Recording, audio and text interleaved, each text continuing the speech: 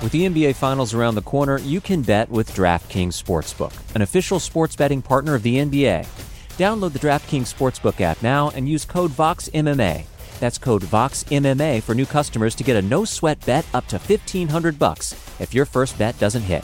Only on DraftKings. The crown is yours. Gambling problem? Call 1-800-GAMBLER. Or in West Virginia, visit 1-800-GAMBLER.net. In New York, call 877-8-HOPE-NY or text HOPE-NY 467-369. In Connecticut, help is available for problem gambling. Call 888-789-7777 or visit ccpg.org. Please play responsibly. On behalf of Boot Hill Casino and Resort in Kansas, 21 and over. Age varies by jurisdiction. Void in Ontario. One no-sweat bet per new customer. Issued as one bonus bet based on amount of initial losing bet. Bonus bets expire 168 hours after issuance. See dkng.co/bball for eligibility, wagering, and deposit restrictions, terms, and responsible gaming resources. You know how to book flights and hotels. All you're missing is a tool to help you plan that unbelievable travel experience. That's why you need Viator. Book guided tours, excursions, and more in one place. There are over 300,000 travel experiences to choose from, so you can find something for everyone. And Viator offers free cancellation and 24/7 customer support for worry-free travel. Download the Viator app now and use code Viator10 for 10% off your first booking in the app. Find travel experiences for you. Do more with Viator. You're listening to the Vox Media Podcast Network.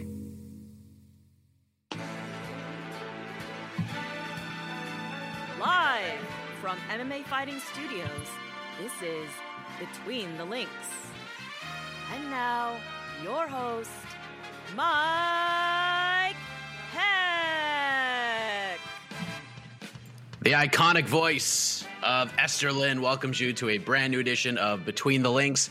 We have arrived at the semifinals of the BTL Championship Tournament, the Final Four, if you will. And yes, we had to switch some things around in terms of the matchups, shuffle the deck a bit this week due to some scheduling things. But we got our first semifinal matchup going down in a matter of seconds. Anyways, first off, I am Mike Heck, and I am pretty damn sick. It has been a rough week for your pal Mike. Yesterday was really awful. Today is a tinge better, but still pretty awful. But I'll give you what I can.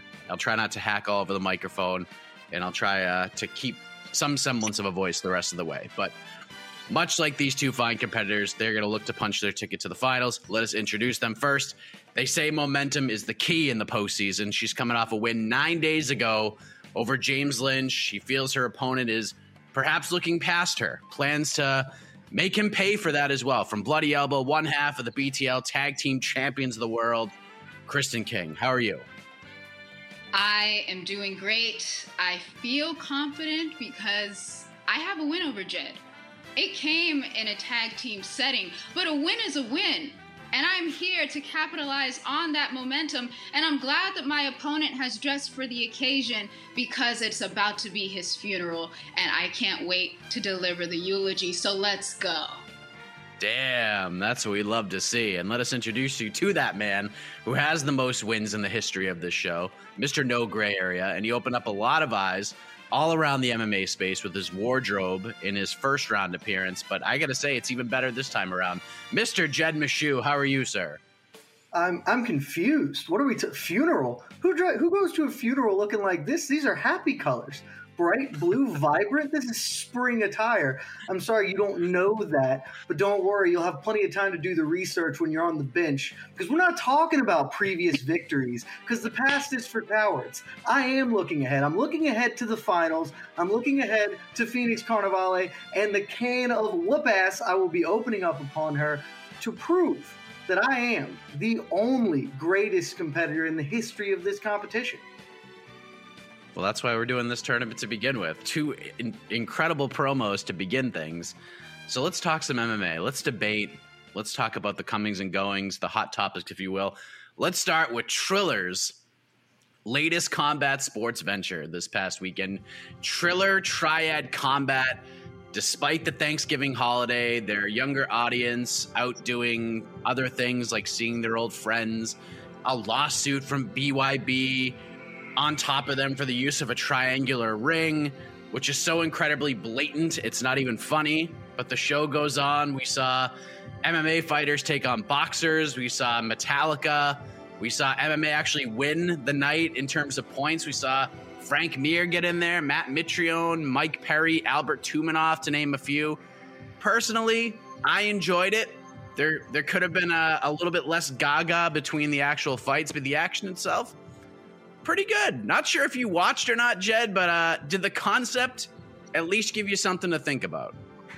So I did not watch. I was also dressed up on Saturday. I had a baptism to attend. You know, I'm out here shepherding the youth as the godfather to a dear friend of mine's bouncing baby boy. But I was intrigued. Obviously, when you can't watch a fight live, what do? You tune in to MMAfighting.com, the best website in the world, to get all of your updates. And so I know intimately what happened. I saw the video of Frank Mir getting seriously, like that was actually an awful finish to that. And Dan Miragliotta, I know he came out and spoke about it, but that was still terrible. The rest of the card, not a lot of things that I held my hat on that looked or even seemed that interesting. But the overall concept, you know me, Mike, I'm a big Triller guy. I'm a convert after having gone to the Jake Paul Ben Askren fight in person. Triller's got me on board. The triangular ring, which still feels weird to call it a ring. That doesn't seem like we should be able to do that because it has 3 sides. Nonetheless, I'm in on the overall concept. I have no idea what the legs that this has, though, because I don't know what they paid the fighters. It probably wasn't a small amount. I can't imagine they covered their returns on it. And Michael Buffer has got to cost more than everybody else combined for those shows. You can't be running Michael Buffer out there. You got to get some other dude. Let me do it, Triller. This is my official envoy to you. I can be the voice of Triller Combat. I'm built for it. I'm dressed for it. Let your boy have a shot. Kristen, what say you? Did this concept give you something to get excited about? I mean, $20, not a terrible price tag for an event like this. Not at all. I went into it not really expecting much, and I left it. I felt like it was a good event for what it was supposed to be. I think there could potentially be a future with this whole triangular ring thing, but I have questions, I guess, on both the product and the production. As Jed mentioned, you have Michael Buffer. Then we had a Metallica concert also, and I'm pretty sure those guys ain't cheap. And then we had Frank Mir saying that he was poised to make the most money of his career had he won the fight. Obviously, he did not win, but I'm thinking this whole production and this whole setup is going to cost a lot of money. I don't necessarily know if that's something that they can continue to do in the future, but it was a very nice first showing. And then product-wise, as interested as I was in the first event, what comes after? What other intriguing fights are you guys going to put on that is going to make me shell up another $20 or however much you want to charge for the next pay-per-view? Because I think we did get some really nice surprises with someone like Alexa Culp, who got the fastest knockout in the only women's fight on that card. I was very impressed by her. And then we also turned in for some people that we already knew, like the Frank Mirs, like Albert Tumanovs, like the Mike Perrys in his first post-UFC fight. So I'm wondering, where do we go from here? The bar is set, I guess, in their standards fairly high. So I'm wondering, well, what comes next? What are you going to put on? Because they don't necessarily have an established roster to get a lot of people interested. So I just want to see what they're going to do, what new, fresh fights they can bring to the table, and whether or not that's going to be a really long-lasting type of product. It appears they want to come back maybe February or March, Kristen. Maybe we'll see Rampage Jackson versus Shannon Briggs. Maybe the coaches will collide. Maybe they'll do a reality show with the two guys, because I would watch the hell out of that thing. Maybe some other big-name fighters. Maybe we'll talk about one of those fighters in round 2. But do you think, Kristen, in 2023, that we're going to be sitting around doing live companions for Triad Combat events? Do you think this will be something that they can sustain 3-4 events a year for years to come with something like this, because this is not something you could do every month, because it'll get people get tired of it super fast. But if you do like a quarterly event 3-4 times, is there something there? Yeah, I think so. As long as there's not an oversaturation of the product, because this is honestly like a novelty type of thing. You're not expecting to sit down and say every Saturday night, okay, we're going to watch Triller Triad Combat. That's not going to happen. And I don't think it should happen if they do want their product to last well beyond this year. And as you said, potentially into 2023, 24, et cetera, whatever. So as long as they don't overstay their welcome as in like a combat sports type of schedule, I think they're fine. 3 to 4 events each year, that sounds great. I think you could capitalize off of that, because there are going to be times where maybe there aren't any fights on that specific weekend and all the attention is going to be guided towards you. You benefit off of that. That's the payoff. So don't oversaturate the product, fix a few things with production, and I think you have a sustainable going in the next few years. I just think you have to play your cards right if you're Triller, and I feel like they'll do good. It just depends on what they bring to us next. What do you think, Jed? How do we sustain this? Because you got that look in your eye, like maybe they can't do it. I don't have a lot of confidence in them, mainly because I've been following the sport a long time, and I know that technically this is a whole new sport, I guess, because it's mixed weird rules or whatever. But we're talking about, mid-level MMA. Really, that's what it is. Even if it's in boxing gloves, this is that kind of trying to find its footing. And we've just seen so many promoters crop up and die because they do this thing where they go very heavy with monetary requirements, like they get Michael Buffer, they get Metallica as an investor and Snoop Dogg and all this stuff. And eventually that money runs out and they're not turning enough of a profit. And I have a real hard time seeing how Triller can keep this up, because to me, they had the golden goose, man. Like, say what you want about Jake Paul. People are invested in Jake Paul, the sportsman, the combat sports athlete, and Triller had him first. Triller was there first, and then they couldn't come to terms again. Maybe they never could have. Maybe Jake just knew his own value too much and that he can kind of run the show on his own. But I think if they still had the Jake Paul centerpiece to their promotion, that is a tentpole that can prop you up, that you can build around, that you can continue to develop and grow and build a name brand. But for now, it feels like they're going to be chasing the dragon every time out. They're going to have to go wilder, more ridiculous. They're going to have to do a straight line as a fighting ring instead of a triangle. Like, just cut sides out of it. I don't know where else they can go, but they're going to have to keep iterating and making different things happen. And the only way you can be successful like that is if your overhead doesn't exist, because you're an organization like Fight Circus, which is really just run out of somebody's backyard. And that is not what Triller's trying to do. I just don't think that they're going to be able to cover their costs.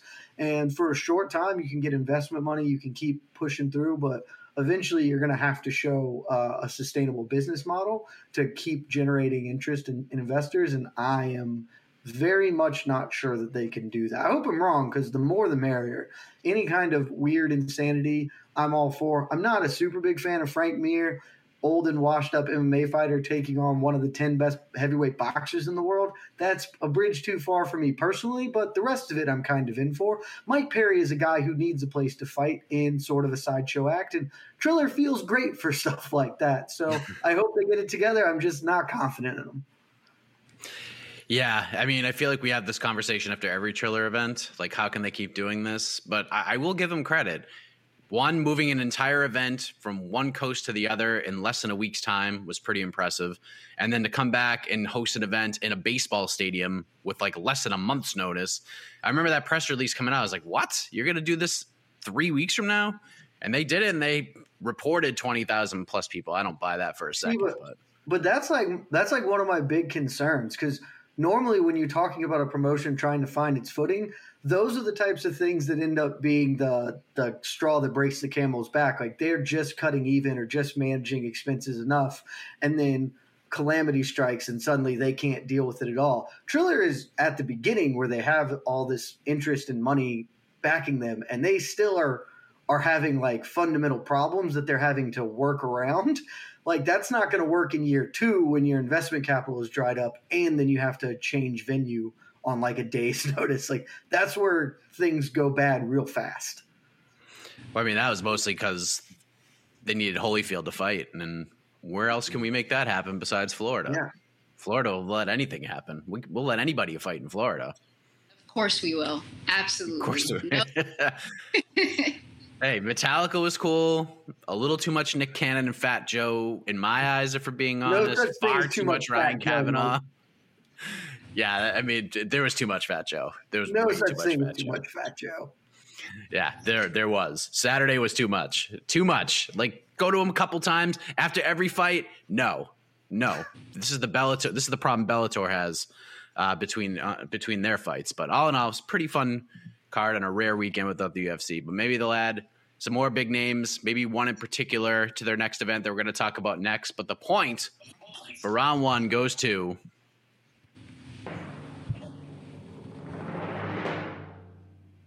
Kristen King on the board, 1-0. You know, Jed, I'll put in a good word for you if they want to cut costs and just not bring back Buffer and bring you in. I will definitely put in a good word. How much is your rate? You know, we could talk off air about that. I don't want other people lowballing me if they hear my prices out loud, you know? Of course. Good idea.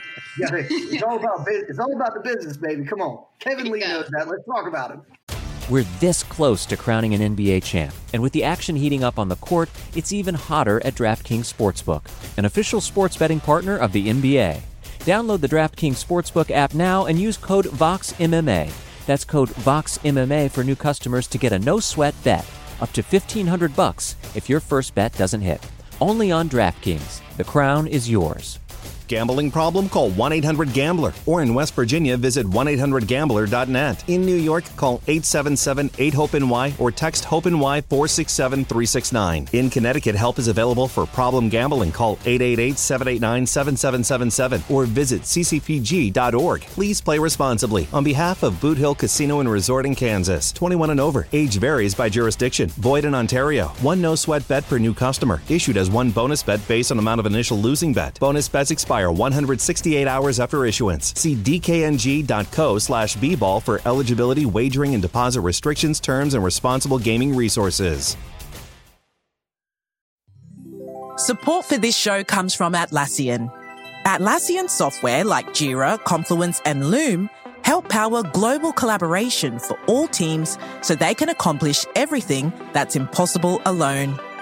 Because individually, we're great. But together, we're so much better.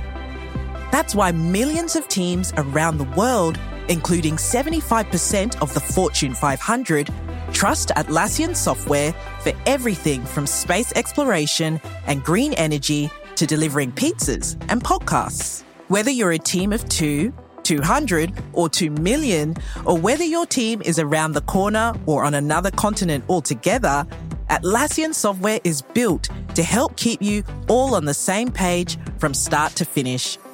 That way, every one of your teams, from engineering and IT to marketing, HR, and legal, can stay connected and move together as one towards shared company-wide goals. Learn how to unleash the potential of your team at Atlassian.com. That's ATLASSIAN.com. Atlassian. That's right. Yeah, that's right. Kevin Lee knows all about big business, and we found it on Tuesday. Perfect segue. That's why you're the face of this program.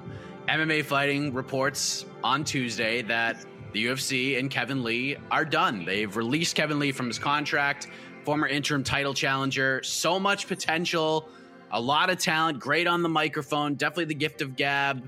Just hitting his athletic prime at 29 years of age. Yes, he's lost 2 straight. Yes, he's lost 4 out of 5. But many feel like he still has a very high ceiling in the world of mixed martial arts. But not just in the UFC, it appears, Kristen King, because he's not fighting for the UFC anymore. So what was your reaction to this news? Were you surprised that the UFC just cut Kevin Lee just like that? I was bummed. I saw that news and I was like, I I thought Kevin Lee still had a little bit left in him in the UFC, and then for him to be unceremoniously cut like that, especially how he described the situation on the MMA Hour yesterday, where he said he essentially just got an email, no phone call, no nothing, until he had to contact the UFC brass himself and be like, what's going on? And it was just not a good day. I was very bummed. I understand people looking at it from the perspective of, well, he hasn't been winning, and I get that, but the guys that he's met in the octagon recently, those are like some top caliber guys. I thought that he still had a little bit in him. The last fight was against Daniel Rodriguez, who honestly, he could be the next big thing at welterweight. So I was a little bit saddened for Kevin Lee. And also, add on to that, he's currently on suspension for ADHD medication. And I was just like, well, that's just like another bad layer on a really crappy Sunday, and it sucked. It really did suck, but I was very happy to hear that he's already fielding offers, and that, I think, to me, that's a testament of who Kevin Lee is and where he's going to go, because by no means is he a washed fighter. I'm not looking at Kevin Lee like, oh man, he's really out of here now. I'm not looking at that. I think that, as you said, he's still in there. He can still have some juice, and depending on where he goes, I'm sure he wants to be paid what he believes he is worth. I hope that that is a possibility. And for him to already have offers on the table is great. And I think that he would make an incredible addition to a Bellator, to a PFL. If you really want to go for $1 million, great. And he already has the weight class figured out. He said, he told Helwani he's going to be fighting at 170 from this point on. Fantastic. I'm very happy for you. So did it suck to see him get cut? Yes, it did. But I also think that he still has a very, very bright future depending on where he ends up. Jed, were you surprised by this move? Both of you are dapper dressers, as everybody can see right now in your case. Were you surprised by this move, that the UFC just willy-nilly cuts Kevin Lee? Let's be clear. I don't have an ounce of the style that Kevin Lee has. And I think a lot of myself, but that man has fits, like, for real. I was a little surprised, but it totally makes sense upon reflection. I'm going to disagree with, I don't know what the right word, I guess opponent, though it doesn't feel like that. This other person on the show with me, I'm going to disagree with her because I think Kevin Lee probably is washed. I know that is a hot take, but I do not have gray areas in me. And I think Kevin Lee has not looked – yes, Kevin Lee knocked out Gregor Gillespie. That was awesome. Other than that one very, very great blip, he has looked horrendous for like most of the last, 4 years or whatever that period of time is since the Tony Ferguson loss. He just hasn't looked very good. He has been fluctuating with his weight. He's been trying to figure out lightweight, welterweight. This Adderall positive test, I don't take anything away from that kind of personally. Like he has ADHD, he needs this medication, but to not have applied for the exemption, that's just a mental lapse that, like, if you're really dialed in, you're on point, you are a professional fighter and you're focused entirely, like you're not going to make kind of those basic errors. And the issue with Kevin Lee has never been talent. It's never been ability. It's never been work ethic. It has always been between the ears. Like that has been, we've seen that time again going out there. He got outfought by Al Iaquinta, who he should never lose to Al Iaquinta ever. Like, and I don't know. I wrote this the last time he fought when I thought he was going to lose to Daniel Rodriguez. That was a listless sort of not great performance from him. D-Rod's a great fighter, but I wrote this after that, I don't know how you fix him because he's been trying and saying all the things about being fixed forever. The same way Tyron Woodley has said, I'm going to have the fire this time and go out there, and it's just not there. It's not manifesting itself. He is only 29. Maybe he can turn it around, but it is so rare to see somebody in any athletic discipline who kind of has the yips, or however you want to call it, whatever is affecting Kevin Lee mentally. It's so rare to see them turn it around, and especially in fight sport. Like I think it was a little early. The UFC probably could have given him another fight, and there's a lot to say about the way in which they cut him, which I fully agree with Kevin Lee. I think they did him dirty in a lot of respects about that. But if you're just looking at fighters as investments, other people are going to be able to generate more, make more off of and with Kevin Lee as a fighter than the UFC is. And it kind of makes sense. I view this a lot like when they cut Jake Shields. When Jake Shields left the UFC, I don't remember if he was cut or if he just didn't renegotiate. Honestly, it's been a while back. He was coming off a loss to Hector Lombard, maybe. But like he was still one of the top welterweights in the world, but they just let him go because there was no need to have him there. He wasn't bringing as many eyeballs as he would cost them. And ultimately, Jake Shields went on to lose a bunch of his next, several fights and just kind of being a little listless for the remainder of his career. I think that's very likely what's up next for Kevin Lee, which is unfortunate because, again, one of the most talented fighters in the sport, all the promise in the world. It's just a matter of him fulfilling it. And at this point, I don't think he's going to. Yeah, I feel like Kevin is a guy that, like you said, the tools are all there. It's between the ears, but it's also he's a guy that needs to be sort of guided by the right person. Like Robert Follis was that guy for him. And then he passed, and it just seemed like everything sort of withered away from that point. And he's tried to go to TriStar with Firas Zahabi and go to different gyms with different coaches and with different people, wizards of the sport, if you will, and just hasn't seemed to click.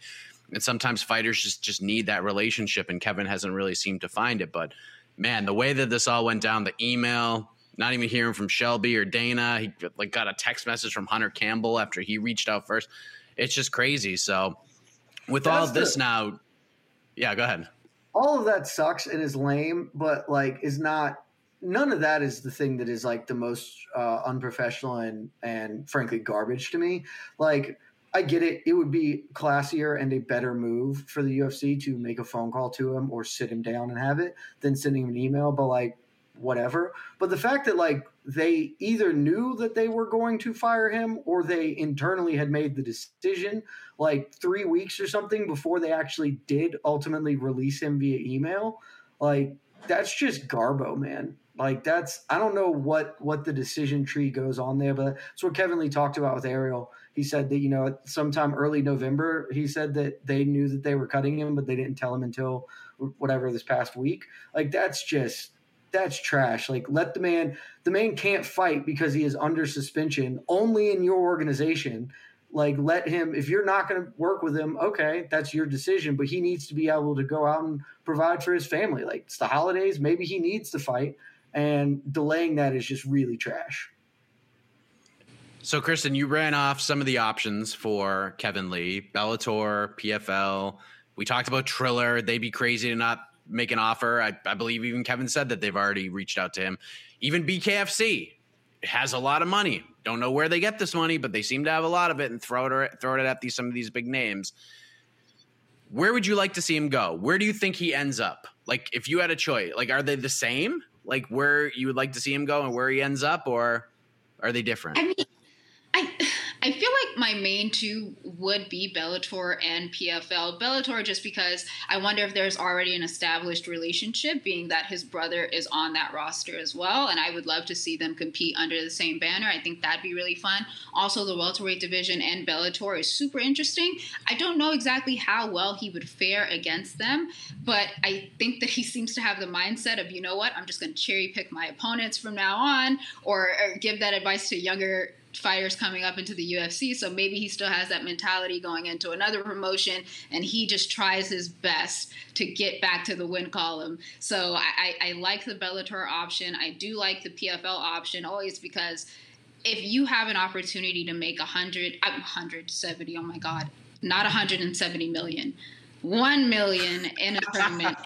Could you imagine 170? No, sorry, 1 million. If you can make that amount of money, I am all for that. I believe he said he at least touched 1 million throughout his tenure in the UFC, which was about, 18 fights, 8 years. So if he feels like he needs to get more of that, I think that'd be an awesome place for him to land too. I think I saw, he's already getting call-outs too. I saw Will Brooks, former Bellator champion and UFC fighter, call him out, and then Glory hopped on and was like, do you guys want to kickbox? And I'm like, I don't know if we want to put wrestlers in a kickboxing match, but I'm happy that there's interest for Kevin Lee for a bunch of different promotions. But for me, I think Bellator and PFL would probably suit him better in the long run. What do you think, Jed? Where's Kevin Lee's next fight going to be? Where could he potentially make upwards of $170 million? $1 I million. think it depends a lot on what Kevin Lee specifically is looking for. If he is just trying to make $1 million, which seems to be a thing, PFL makes the most sense because all he got to do is win the tournament there. There's one glaring problem with PFL, and it seems very likely that if he went to PFL, he would have to fight Rory McDonald in the tournament there, like in that welterweight tournament. And I know that he has been training with Ross Sabi and TriStar. I don't know how open he would be to that, if that would be a problem or not. But it seems if he signed with PFL, that fight seems pretty inevitable. I think Bellator has the deepest roster of welterweights. If he is just trying to continuously have good fights against, name good opposition, makes a ton of sense in Bellator. I know Scott Coker would be crazy not to be interested in him, but I think that that's probably not the best play for him either, frankly, just because a lot of those welterweights are going to be very difficult matchups for him, in my humble opinion. I think, honestly, what I would like to see happen the most, and what I think may happen, is I think Kevin Lee might recognize the position he's in right now as a somewhat interesting commodity to a lot of different people. And instead of Tyron Woodley's trying to do this right now, right? Like he came out last week or earlier this week and said, I want to fight 4 times in 2022 in 4 different sports. I want to fight MMA and boxing and Triller and all this different stuff. And I don't think that that's feasible at all for Tyron Woodley, because I don't think that there's that much interest in paying Tyron Woodley the amount of money that he thinks he's going to be worth. I think there is more of that interest with Kevin Lee, and he is not in a position where he's going to have to sign a restrictive contract with any of these orgs if he doesn't want to. He can maybe negotiate for, hey, I want to do 2 fights with Triller and then reassess. Maybe then I'll open up the door to Scott Coker and go to Bellator. Maybe then I'll take a look at PFL. Maybe the landscape's changed for me over there. I think if I'm him, what I would like to do is to keep my options as open and fluid as possible for as long as possible. But I think probably ultimately we are just going to see him in Bellator, because it's probably the best signing for that Bellator can make, frankly. Like they need people that people care about, and he comes into arguably their best division already. So probably Bellator, but I hope he's a little more cagey about it. I hope he cherry picks where he goes next. Touche. Well played. Yeah, we'll see. I mean, I actually think the way it happened was pretty awful, in my opinion, and you guys ran off the reasons why, but I think he's in a better position in his career right now than he was even 72 hours ago. So the options are plenty. Because the only thing I thought had nothing to do with any stuff that we just talked about. Why does anyone sign with the UFC? I genuinely don't understand it. Nobody who has ever left that organization, and half the people in it, aren't happy. They all talk about how they're not happy and how they are working for terrible bosses. Like, why would you, if you are a free agent of means and talent, why would you sign there? I just don't get it. It doesn't make any sense to me. Like, choose to be happy people. There is not enough money in the world to get up and not like your boss every day. Just go work for a boss who respects you and values your time and effort. It doesn't seem difficult to me. Maybe I'm the crazy one. I was waiting for it. There it is. Nice. Be happy, everybody. That's the moral of the story. And hopefully Kevin Lee is happier now than he was 72 hours ago. And he's happier with his next chapter of his career compared to where he was 72 hours ago. So enough of that. We'll move on to round 3. Speaking of Bellator, we'll discuss them. The UFC also has a card this weekend. The point for round 2 goes to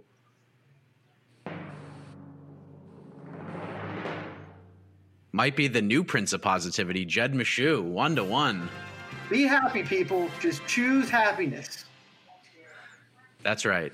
Dress nice and choose happiness. So let's move to this weekend. We have 2 very fun bantamweight main events coming up. Friday night, Bellator 272. It's their final event of the year, headlined by a world title fight between Sergio Pettis and Kyoji Horiguchi. And then on Saturday, UFC Vegas 44, a 15-fight card, which starts at 7 p.m. Eastern. It's going to be a long night of UFC action. That'll be headlined by Rob Font versus Jose Aldo.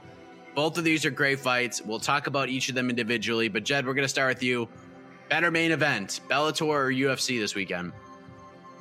Look, this is one of the few times that's not an entirely ridiculous question. Kyoji Horiguchi is, for my money, probably the best flyweight fighter in the world right now. I know he doesn't really compete there anymore, but he could still make the weight, and I think I would pick him to beat any flyweight on earth at this moment in time.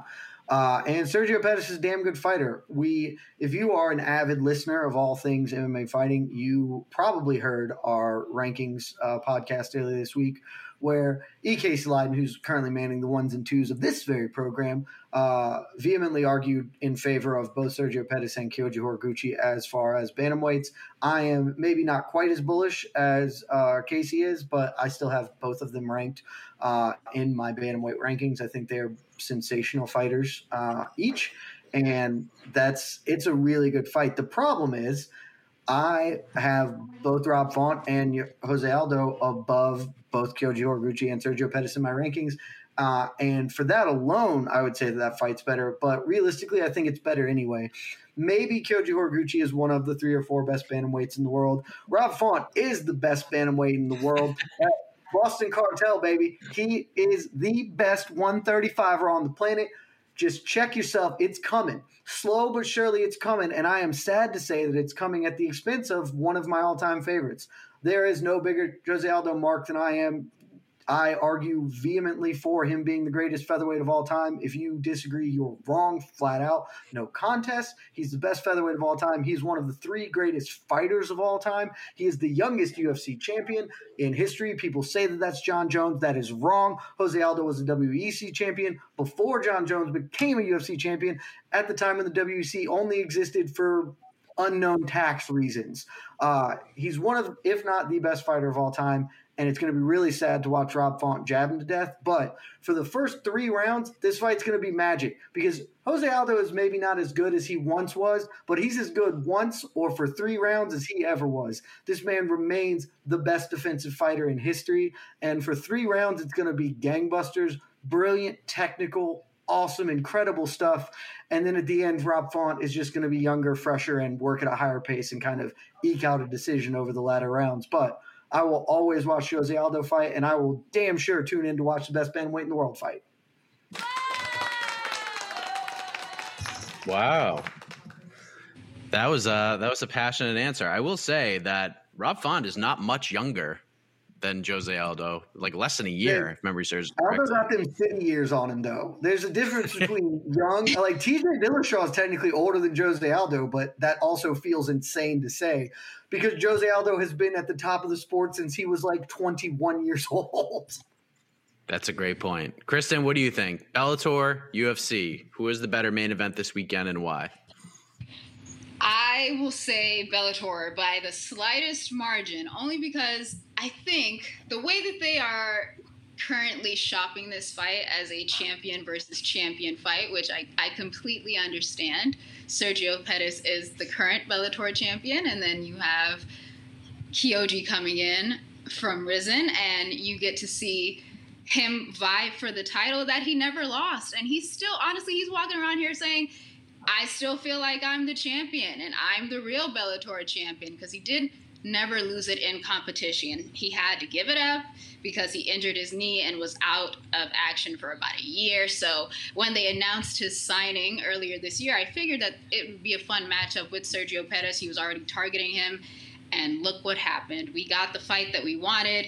I am very much interested in seeing how Sergio Pettis looks for his first title defense. I think he surprised a lot of people in the Juan Archuleta fight. I didn't think that they really gave him too much credit. I thought that they believed Juan Archuleta was still going to retain the title, and Sergio fought smart. He fought beautiful. I absolutely adored that performance, and I was very happy for him. And it seems like he has really found his footing in the Bellator promotion. So I am very much excited to see what he does against Kyoji Horiguchi. He is honestly one of the best bantamweights in the world. And I honestly kind of feel just a tinge sadness for Sergio Pettis, just because it feels like he's not getting any credit. It seems like he has to fight all over again for the championship that he already has. And no one seems to be giving him the credit for the performance that he put on to get that title. So only by the slightest margin do I think that this one is just a little bit better, because when I look at Font and Aldo, obviously I'm very excited.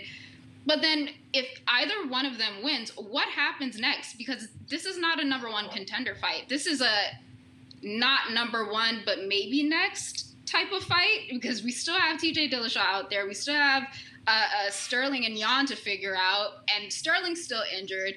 TJ Dillashaw is still injured. Corey Sandhagen is still hanging around there, even though he just lost to Peter Yan.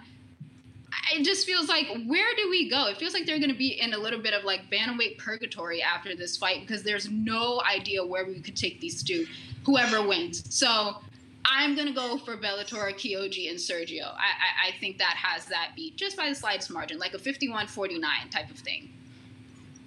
Yep, and Sergio's sort of approaching the fight with the same lens as a lot of other people are. Like, maybe I'm not the champion, but this is my way to prove it. I have to make sure of it. And he said so he's forth like babysitting the belt. He's babysitting it, and I feel bad that he feels that way, but I guess that's what a lot of people That's honest. Good for him to be honest, man. Like, know your role. Know your role. I guess he can. Well, let's talk about this fight a little more, because you mentioned, Kristen, he looked really good against Juan Archuleta. I was there. I watched that fight cage side. It was a competitive fight, but that was a clear Sergio Pettis win. There was no controversy whatsoever. Horiguchi never actually lost the title. He had to vacate after the knee injury, comes back, wins the Rizin title. Now he looks to win back the Bellator title. So just looking at legacies and where they're at, I think I know your answer, Kristen, but we'll just throw it out there anyway. Who needs this one more, Horiguchi or Pettis? Pettis needs this one more. He needs this one way more than Kyoji Horiguchi. I think Kyoji is already established as one of the greatest fighters in that division. No doubt about it. He is one of the greatest. Sergio Pettis is on the cusp of greatness, and he can prove himself with a win over a fighter like Kyoji Horiguchi. So if anyone needs it more, it's definitely Sergio. I think he spoke with Mike Bond of MMA Junkie, saying that this feels like a breakout performance for him. He really does want to show people the improvements that he's made over the years. And granted, we've seen those in his fights. He may not have found his footing in the UFC, but he certainly has found it now. And he gets the chance, this grand opportunity, to not only headline this card, but do it against one of the greatest fighters ever. And if he can get that win, we should start considering him as a great bantamweight competitor. So Sergio really does need this win, especially to establish his legacy, which is already being questioned because he has the belt that a lot of people don't view him as worthy of having. But he's the champion. He's the champion. And it sucks that he has a little bit more to prove, but that's the way the cookie crumbles, I guess. So Sergio needs it. Jed, do you agree with that? And if so, will people, like, we know how fans view Bellator, especially this year. It has not been a terrific year for Bellator, for being honest, especially with the promotion and things they're doing. Some things are getting better. Some things are not getting better. But if you agree that Sergio Pettis needs this one more, if he goes out there and just does the same thing that Horiguchi they did to Juan Archuleta, 6 months from now, are we talking about Sergio Pettis as a top 5 bantamweight on planet Earth? Do you think that's the case? No, because, I mean, it's obvious that my opponent hasn't watched or listened to any of the other MMA fighting podcasts, because we discussed Sergio Pettis and Kyoji Horiguchi, and there's very much a question on whether Kyoji Horiguchi is one of the top bantamweights in the world.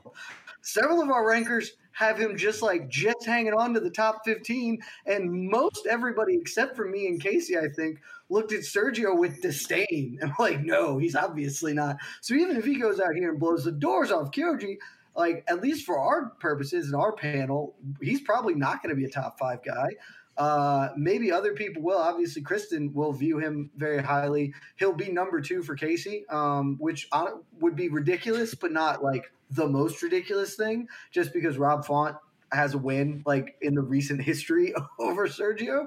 But yeah, I mean, I don't know who needs him more. It probably is Sergio, just because what's Sergio's fallback plan? Like, if Sergio loses, he just goes back to the mix. If Kyoji loses, like, I don't know, he could go fight in Rizin or do something else. Like, he can go fight in Japan and be just as big, if not bigger. It won't really hurt him that bad. So I guess by those terms, Sergio probably needs it more. But I think both men need this. Like, you want to have titles. You want to win the belt because what that means for your legacy and everything. And, you know, if our conversation earlier this week is any indication, you have to do something incredibly impressive outside of the UFC to make it into the top 5 of the MMAfighting.com global rankings. So both men need this win really badly, or they're going to be like a top 10-ish, maybe a top 15 bantamweight. So both men need it tremendously. Just so we know, I have Pettis ranked higher in my rankings than you do, Jed. I'm a spot higher than you. You have him 9, I have him 8. I didn't know you had Pettis. Good for you. Of course I did. I just didn't have him in the top 5 or ranked above Rob Font. I thought you talked about this. We talked about a lot of stuff. We did. We covered a lot of Go listen to that after this because it's crazy. It's a true area. Ranked though, because I'm a good person and believe in Bellator as a product. Cowards. I don't have Archuleta ranked. I don't know. I guess I don't. think so. I think I'm the only one. Song Yadong knocked him out of that spot. He was there, but Song Yadong knocked him out. So, okay, so that's that fight. UFC, we talked about 135 in the UFC is awesome. It's a lot of fun, but it is a sloppy mess, especially at the top. Hopefully in the next 4 to 5 months, it clears up a little bit. We get the Sterling Yan fight, but this is another big one. Font trying to get to that title shot. He's very honest. He knows with this win, he'll have 5 straight wins. Getting a win over Jose Aldo should put you in a great spot, but he even knows this probably won't be enough. The winner will probably fight TJ Dillashaw. That's the way he's looking at it. Aldo has fought for the belts. He lost. He's looked sensational in his last 2 fights. One of the all-time great fighters, as Jed said, former champion. Jed, who needs this one more? Rob Font or Jose Aldo? Jose Aldo for sure. I mean, he doesn't need it in regards to his legacy is set in stone as far as I'm concerned. Like, the only thing that's going to make me not view him as one of the 3 best fighters ever is if Kamaru Usman puts together, like, I don't know, 3 or 4 more wins. Maybe just 3. He probably doesn't need 4 to get there. But, like, Jose Aldo is what he is and what he has meant to this sport is unassailable for me. First ballot Hall of Famer, no question. And just he has nothing to lose ever because of that. But as far as his immediate dreams, he has spoken very candidly about considering retirement, coming back, becoming reinvigorated, and being really interested or invested in getting to a second belt, getting back to a title shot. A loss to Rob Font probably ends that for good. I mean, maybe not. You can never say never in this sport, but if he loses this fight, I think that's the end of Jose Aldo, the potential champion dream.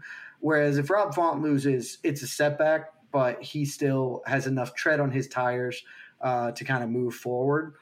But yeah, it's got to be Jose Aldo.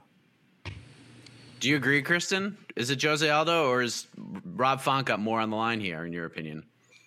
Man, I feel like it's Rob Font just because I recognize that he doesn't necessarily believe that a win over Jose Aldo is going to do much for him, but I personally do. I mean, I believe Rob Font, which, by the way, he was first called to take on that short notice fight against Peter Yan at UFC 267. Obviously, he could not take it for a number of reasons. But if he was already on the short list for contenders to meet someone for a championship, I think he's right there. And I think that another standout performance, kind of like the one that he put against Cody Garbrandt, where he just methodically picked him apart, he can do that against Jose Aldo, someone like that. I think he puts himself in prime position to potentially get to that space one day. And it could come as soon as next year, depending on how things shake up in the division. We still don't know about Aljamain. We still don't know about TJ Dillashaw. Peter Yan said he's ready to go in February or March. So that could be a real possibility if Rob Font goes out here and does something, nothing short of spectacular against Aldo. I think he's in a great position. So for me, I think Font has it more than Aldo. 2 really good fights. We are blessed this weekend as MMA fans, especially with bantamweight fights. Although it's a lot of MMA to watch, if we're being honest. Like Saturday, 7 o'clock, prelim start, 10 p.m. main card, 15-fight card. It's going to be a long night, ladies and gentlemen. Bantamweight bonanza indeed. So we'll move on to our final topic of regulation. The point for round 3 goes to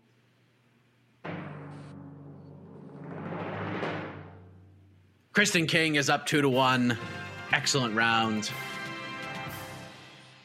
Very happy. So By the way, I'm really happy that these events are happening on Friday and Saturday, because could you imagine trying to watch both of them on the same day? I feel like that'd be a lot. I wouldn't want to do that. I just wouldn't watch Bellator at all. That's fine. I knew you would say that. But look, the Bellator card is not bad, but like I just wouldn't watch it. Let's also be honest. I'm probably not going to watch most of the UFC card Saturday. It's probably going to be a Sunday hungover watch for me. Okay. Well, the honesty is just flowing here on BTL, but what's Saturday? Georgia, baby. SEC Championship. Georgia, Bama. It's a big day. Go. It's a big day. How do you feel about Brian Kelly going to LSU, Jed? I think it's hysterically funny, and if this was a different program, I would offshoot us for 30 minutes to talk about how dumb that choice is. But nobody wants to listen to me wax poetic on college football. All right. Well, let's wax poetically on the under-the-radar fights, the low-key banger round. Round 4 is the low-key banger round. We get 2 big events, lots of fights to choose from, 2 exceptional main events, but something's got to lead into those exceptional main events. So you can choose the Bellator card, you can choose the UFC card, whatever one you want. Kirsten, we begin with you. What is the low-key banger of the weekend? What is the best fight of these 2 cards of this weekend that no one's given enough love to? Man, there's a lot on the UFC card. There's a few on the Bellator card. But for me personally, I am very excited to see Chris the Action Man Curtis back in action so soon after his insane debut at UFC 268. He gets to take on Brendan Allen, who, by the way, I don't know what's going on with like his opponents, but I feel like he's been rescheduled for like 5 or 6 different opponents in the last few months. And who gets the call? Chris Curtis. And that, ladies and gentlemen, is the very definition of a low-key banger. I think that this one is on the main card. I think it's like maybe first or second on the main card. That is good money. That is a good fight. If you saw Chris Curtis do what he did to Phil Hawes, and you know what kind of fighter Brendan Allen is, this is something that you don't want to miss. And I'm very much excited to see him back so soon, especially considering the type of career that Chris Curtis has had in recent years. It just warms my heart to see him finally under the UFC banner and going against these guys. So it should be really fun. I like that one. Chris Curtis, Brendan Allen. It would have been Matt Brown and Brian Barberina, but that fell through, and that kind of broke my heart. So this is my next one, and I really enjoy this one. Jed, what you got? Look, you know me, Mike. I have a lot of tendencies, and one of my tendencies is to rip the UFC to shreds when they put on 15 fight cards. It's insane. But, I mean, if you're going to do it, this is the way to do it. This card crushes the Wikipedia test. Like, almost everybody has a Wikipedia page, which is great. And all the fights are just awesome. Like, you could throw a dart, and anything you hit is either really well matched or interesting. Like, this is really good work from Sean Shelby and company, top to bottom, and I will tip my hat to them for that. But if we're talking a banger, I wanted to come in here. You know me. I love the big boys. I wanted to come in here and talk to you about Jimmy Crute, Jamal Hill. But then Jimmy Crute rocked that ape drape, that majestic hockey hair, and there's no way that that's low-key anymore. Everybody has to be tuning in for Jimmy Crute's hair, if nothing else. And so I'm going to go with the only answer. The only true answer is in the flyweight division. On the undercard, as bangers should be when they are of the low-key nature, it's Manel Kape Zhalgas Zhumagulov. I probably butchered it. I'm sorry. That name can't be said. It's impossible to say that name. So blame everybody but me. It's not my fault. Manel Kape is the man. I think Casey Leydon is a huge fan of Manel Kape, former Rising champion. Dude, in his last fight, had a flying knee knockout and somehow didn't get a performance of the night bonus, which is insane. He came to the UFC a little. It hasn't been great. Huge robbery in one of those fights, and then he lost Julian Paiva, who I have as one of the top bantamweights, with what he's done since then with the win over Kyler Phillips. This dude's awesome. This dude throws hammers and is exciting and fundamentally just the best thing to watch at any given point in time. And Zhalgas, not even going to go with his last name. Zhalgas is is damn good, man. Like he also came to the UFC, lost a couple. One of those I think was, if I'm remembering correctly, who did he lose to?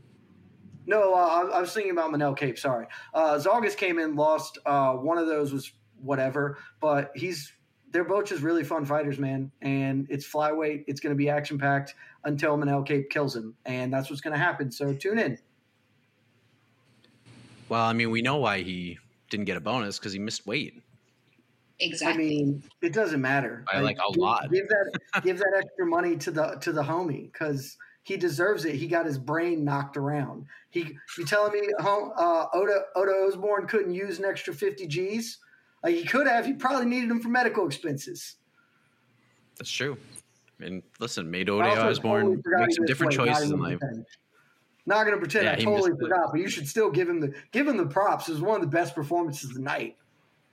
Yes, it was a nice knee. No doubt. That is a pretty good card. It is a pretty good card on paper. It's just a lot of fights.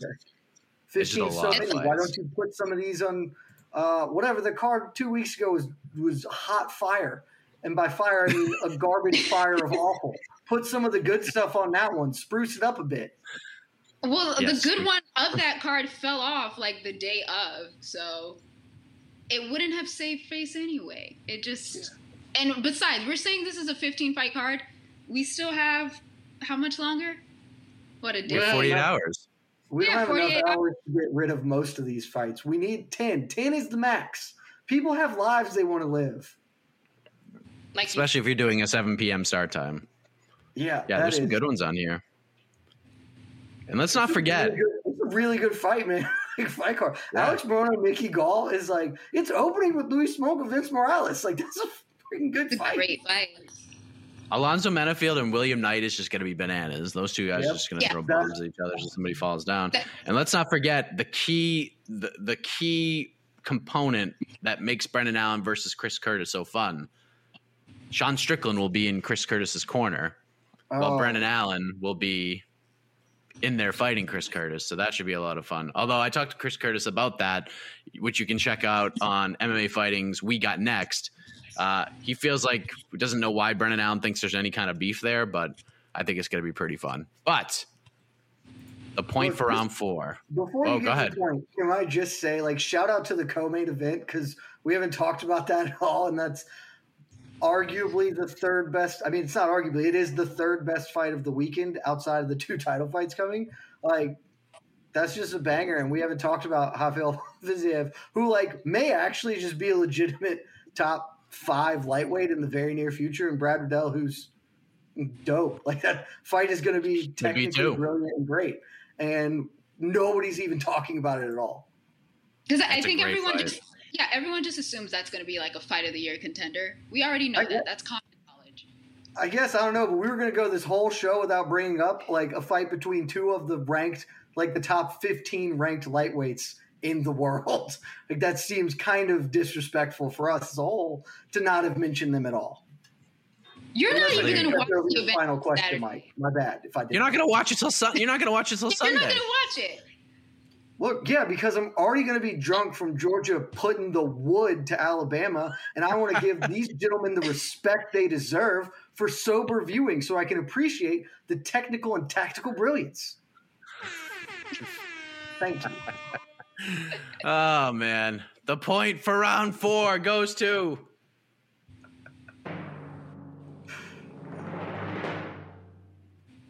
It's going to Jed Meshew for the last 2 minutes and nothing to do with the question. Yeah. It's veterans. The passion. When you're not doing well with the question, you just muddy the waters. Yes, you muddied them all right. You poured like 25 gallons of water on the mud. We muddied them up all good. So final question, 1 minute. Each of these competitors will have to answer said question. It'll be the same question for both. I got really lazy, so I just thought of one like a minute ago. I've been dealing with sickness and sweating bullets. So I think this is a fun question, especially for the time of year. So Jed Meshew actually got the blind draw for this choice. So you get the choice. Do you want to go first, or do you want to pass it over to Kristen? I will pass to Kristen. Okay. Kristen, here we go. We mentioned the Bellator event this weekend. We got the UFC this weekend. We got the UFC final pay-per-view of 2021 coming up next week, and then the final UFC event coming up on December 18th. We also got some boxing fights. We get Jake Paul versus Tommy Fury. We get so much stuff coming up for the next few weeks to round out the year of our Lord 2021. So my question to you is, and this is as open-ended as it can possibly be, what is your bold prediction for the rest of the year in MMA/combat sports? Like, from these events, what sticks out to you? What's your bold prediction as far as talking points go for the rest of the year with these cards? 1 minute on the clock. Your time starts now. My bold prediction for the rest of the year is that although in the lightweight division, even though there could be a really good chance that there's a new champion crowned between Charles Oliveira and Dustin Poirier, something tells me somebody by the name of Conor McGregor is going to skirt his way straight to the top like he's been talking about, saying that he's going to walk straight into a title shot by the time he gets back next year. And as much as it does not make sense, it does when you're talking about the money. So I could see that happening sometime. Ooh, could you imagine if we get like some WWE-esque type of thing where Conor is there at that night and just like confronts whoever wins that fight in the octagon? That'd be fun. That'd be great. That'd be great promotion. We could have like another UFC 229 bust type of thing, I guess. And we can set that up. So my bold prediction is no matter where the lightweight division goes, Conor McGregor is probably going to still weasel his way into a title shot by the beginning of next year. There's my bold prediction. That would be hilarious if like Conor was there and he went and confronted the winner. Justin Gaethje was going to like casually walk over and confront the winner, but Conor was already in there. What an amazing moment that would be. You just have to sit down. You can't even get mad about it. So that would be a lot of fun. I would figure that like Justin Gaethje would kind of just fold his chair and then just like slam it on the back of Conor, kind of like that. You know how they used to do back in the WWE. You just got to sit back down at that point. Oh, all right, Jed, you've heard your opponent's answer. 1 minute on the clock. Bold prediction for these final few weeks in the year of our Lord 2021. Go. I hate my opponent's answer because it's supposed to be bold, and she went out on a limb in no way whatsoever. She's hugging the trunk of the tree. Obviously, Conor McGregor is going to shortcut to the front of the line. Dana White has basically said that. There's nothing shocking about it. But you know what is shocking? Next weekend, UFC 269 is taking place. There's a title fight at the main event. There's also a title fight in the co-main event. It's the greatest female fighter of all time, Amanda Nunes, is taking on an overlooked challenger, somebody nobody cares about whatsoever, Juliana Pena, who's been talking a rash of crap, and nobody thinks she can win. I don't know what the odds are. It's probably minus 470, 100 billion for Amanda Nunes, minus 170 million. That's what it is, minus 170 million for Nunes to win that fight. Everyone's looking past it, and they should. Pena shouldn't win this at all. But that's why they fight the fights, Mike. They get into the cage because no one knows what's going to happen, and this is exactly where things go haywire. Juliana Pena, bantamweight champion 2022, baby. Wow. Holy cow. Wow. Mind blown. Because I know Jed does not believe what he just said, but it was bold. We'll see. Why would I we'll see in the MMA fighting. You don't. Once I say something, I believe it. You said you believed By the way, in the Bellator product and then crapped all over it like a few answers later. I don't believe you, Jed. Exactly. Okay, go ahead, Mike. Sorry. Had to call him out. By the way, just to put some perspective on this. Currently, via our friends at DraftKings, Amanda Nunes minus 850 as a favorite. Juliana Pena plus 575. So don't get your bets in yet. Wait, that number is going to keep ballooning up, but then right before fight time, hammer that line. Let's go, Pena. There you go. Here we go. We now turn it over to the judge, the jury, the executive producer. E. Casey Lyden's been waiting patiently in a small circle on the bottom right-hand corner of your screen. Sun's out, guns out. He's got the hat on and everything. Baddest stash in MMA media. Who wins? Who punches their ticket to the finals to face the winner of next week's matchup between Phoenix Carnivale and Alexander K. Lee. We turn it over to you, Casey.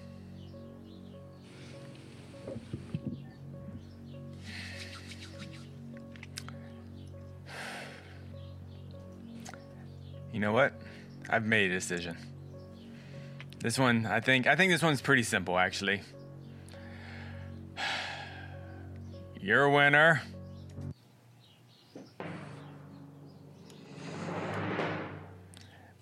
Because basically the question was bold prediction. Of course, Jed freaking Meshew. Jed Meshew gets it done. Wow. My voice just Peter Brady'd all up in here. Holy cow. So everyone is clear, for the rest of the next 2 weeks, I will be living by that bold prediction. Juliana Pena, you're going to pull off that upset, baby. Let's go. Now, if you would have said Conor McGregor would not be involved in the lightweight title picture, that would be a bold prediction. I guess. Didn't feel right. We already know what it is. But but great competition, great effort, Kristen. You just ran into a steamroller today in a great looking suit. So it was a great contest. I mean, if I had to lose to anyone, I would have literally wanted to lose to anyone else that is not named Jed. But because that is the situation that I'm dealing with now, I have to respect him. I have to say great competition, obviously. We joke here and there, but he's obviously a formidable contender. So I'm going to do the gracious thing and wish you the best of luck next week. And honestly, Casey, you saved me from potentially going against my tag team partner, Alex Kaylee, in the finals. And I think that would have been very, very gut-wrenching for me. So good luck, Jed. I look forward to it. He did not save you, because Alex Kaylee is not going to be Phoenix Carnivale.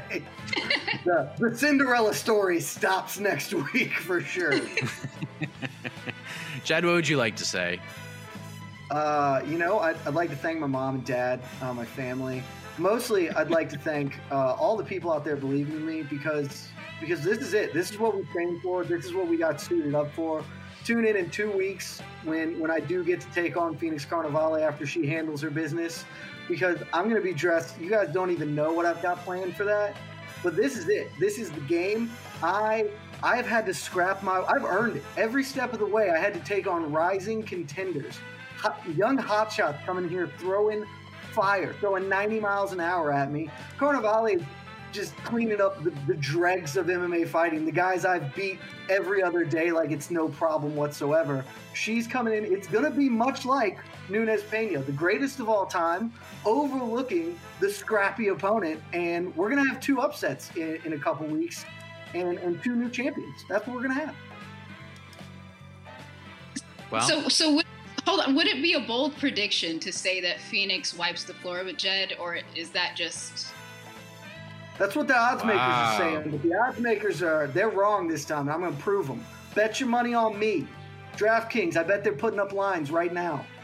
Yeah, we got to root for Team J&J, Jed and Juliana. Right. That'd be a great sign, because if this is what happens, the finals will be right after that, Jed. You get to wax poetically in the championship game. If Juliana Pena wins the title, you might get an automatic point right away. When she wins the title, I believe that will be what pushes me over the edge to become the new BTL champion.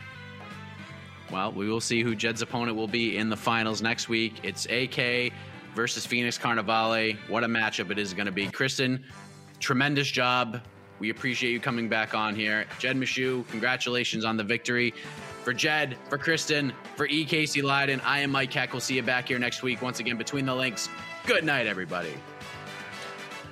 This is Esther Lynn. You're watching Between the Links, a Vox Media production.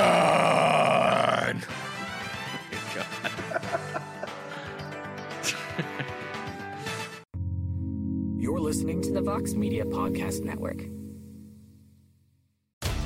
With the NBA Finals around the corner, you can bet with DraftKings Sportsbook, an official sports betting partner of the NBA. Download the DraftKings Sportsbook app now and use code VOXMMA. That's code VOXMMA for new customers to get a no-sweat bet up to $1,500 if your first bet doesn't hit.